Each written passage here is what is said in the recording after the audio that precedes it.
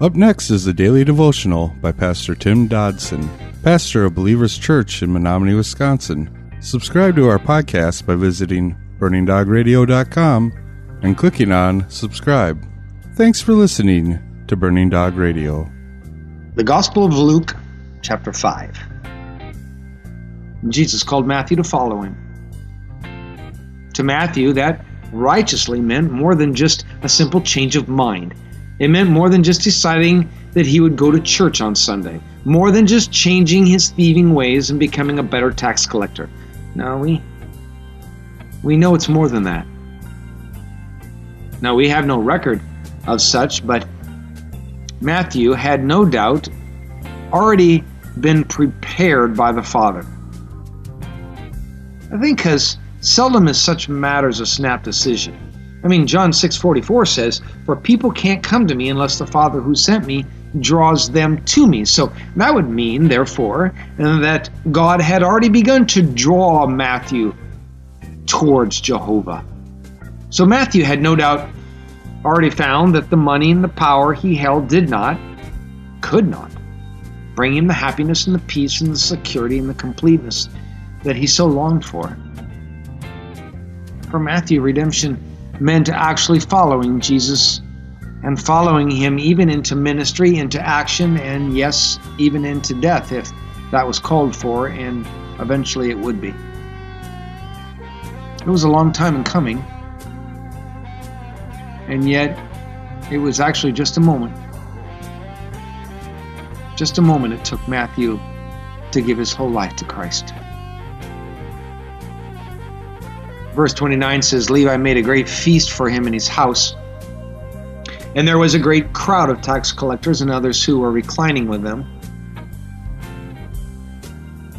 Their scribes and the Pharisees murmured against his disciples, saying, "Why do you eat and drink with tax collectors and sinners?"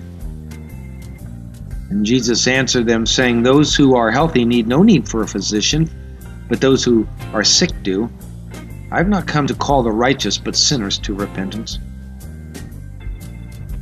Our Lord's attendance at such an event may seem to us today to be a non-event. However, for the average Jew, to eat with another person, it would denote an unspoken unity with that person. And that's effectively why a Jew would seldom, if ever, be caught eating with a Gentile. However, Jesus, it seemed, paid little heed to political correctness. He seemed to care very little about being in good standing with the religious elite. It was clear that Jesus had the audacity to hang around with the culturally wrong people. And even more, he actually chose them to serve him, to walk in ministry with him, and do great things for the kingdom of God. Why would Jesus do such a thing? Jesus once asked his apostles who would love him the most, the one forgiven a little or the one who is forgiven a lot? And the answer was clear. The Matthews among us, they do not quickly forget. Jesus wasn't saying that the Pharisees had no need of salvation, but it was one who recognized and acknowledged his sin who would be redeemed, who could be redeemed. The Pharisees believed themselves to be righteous and in no need of salvation. Now Jesus, he came to call people to repentance. He came to call them to turn away from sin unto salvation. He was looking for those who had come to the point of admitting their sin and were ready to give it up. The Pharisees were, frankly, too self-righteous to ever entertain the idea that maybe they were not right with God. Romans 3:11 tells us there is no one who understands. There is no one who seeks after God. And Romans 3 verse 23 says, "For all have sinned, all fall short of the glory of God."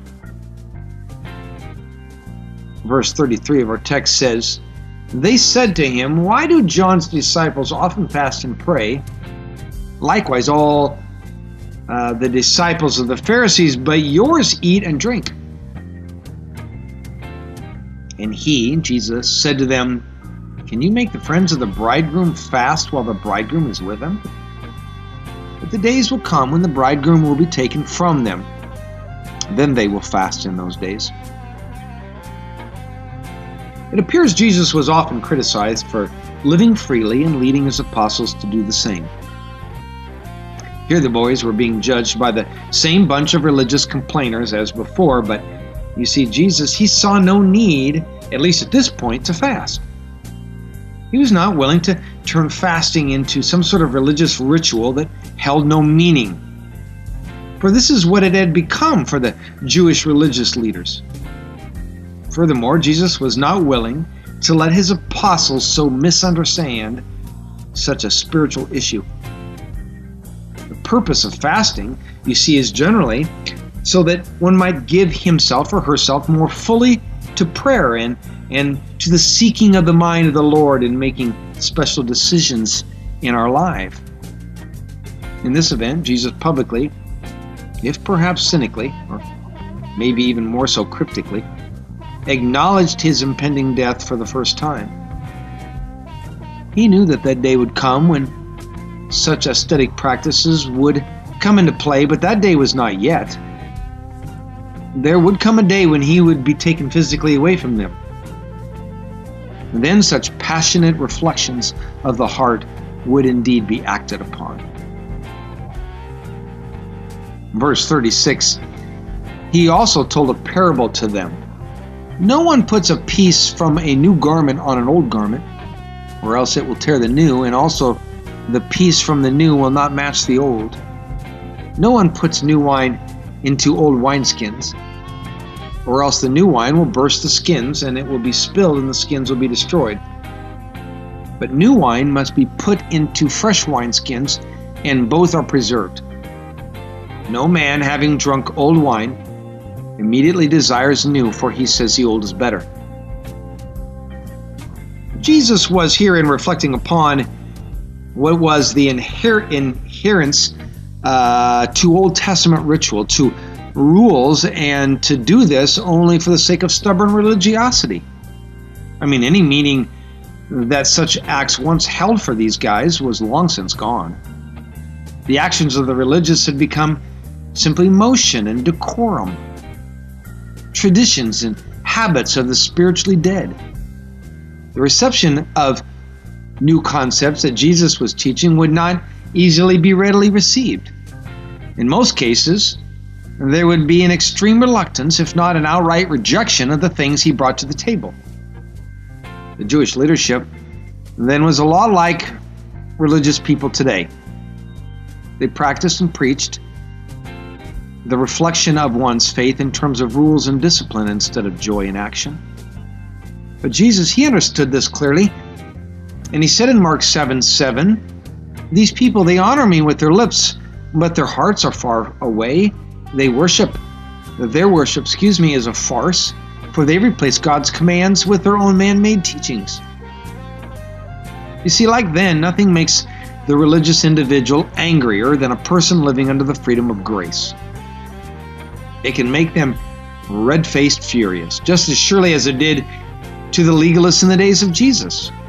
Surely the gates of hell will be passed through by many who will still be clutching their old King James Bibles and mumbling about hippie Christians and smoking sinners. But you see, Jesus, he made it very clear where he stood on these things.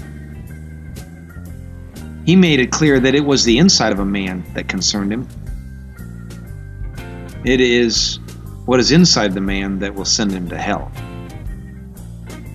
That was our daily devotions by Pastor Tim Dodson.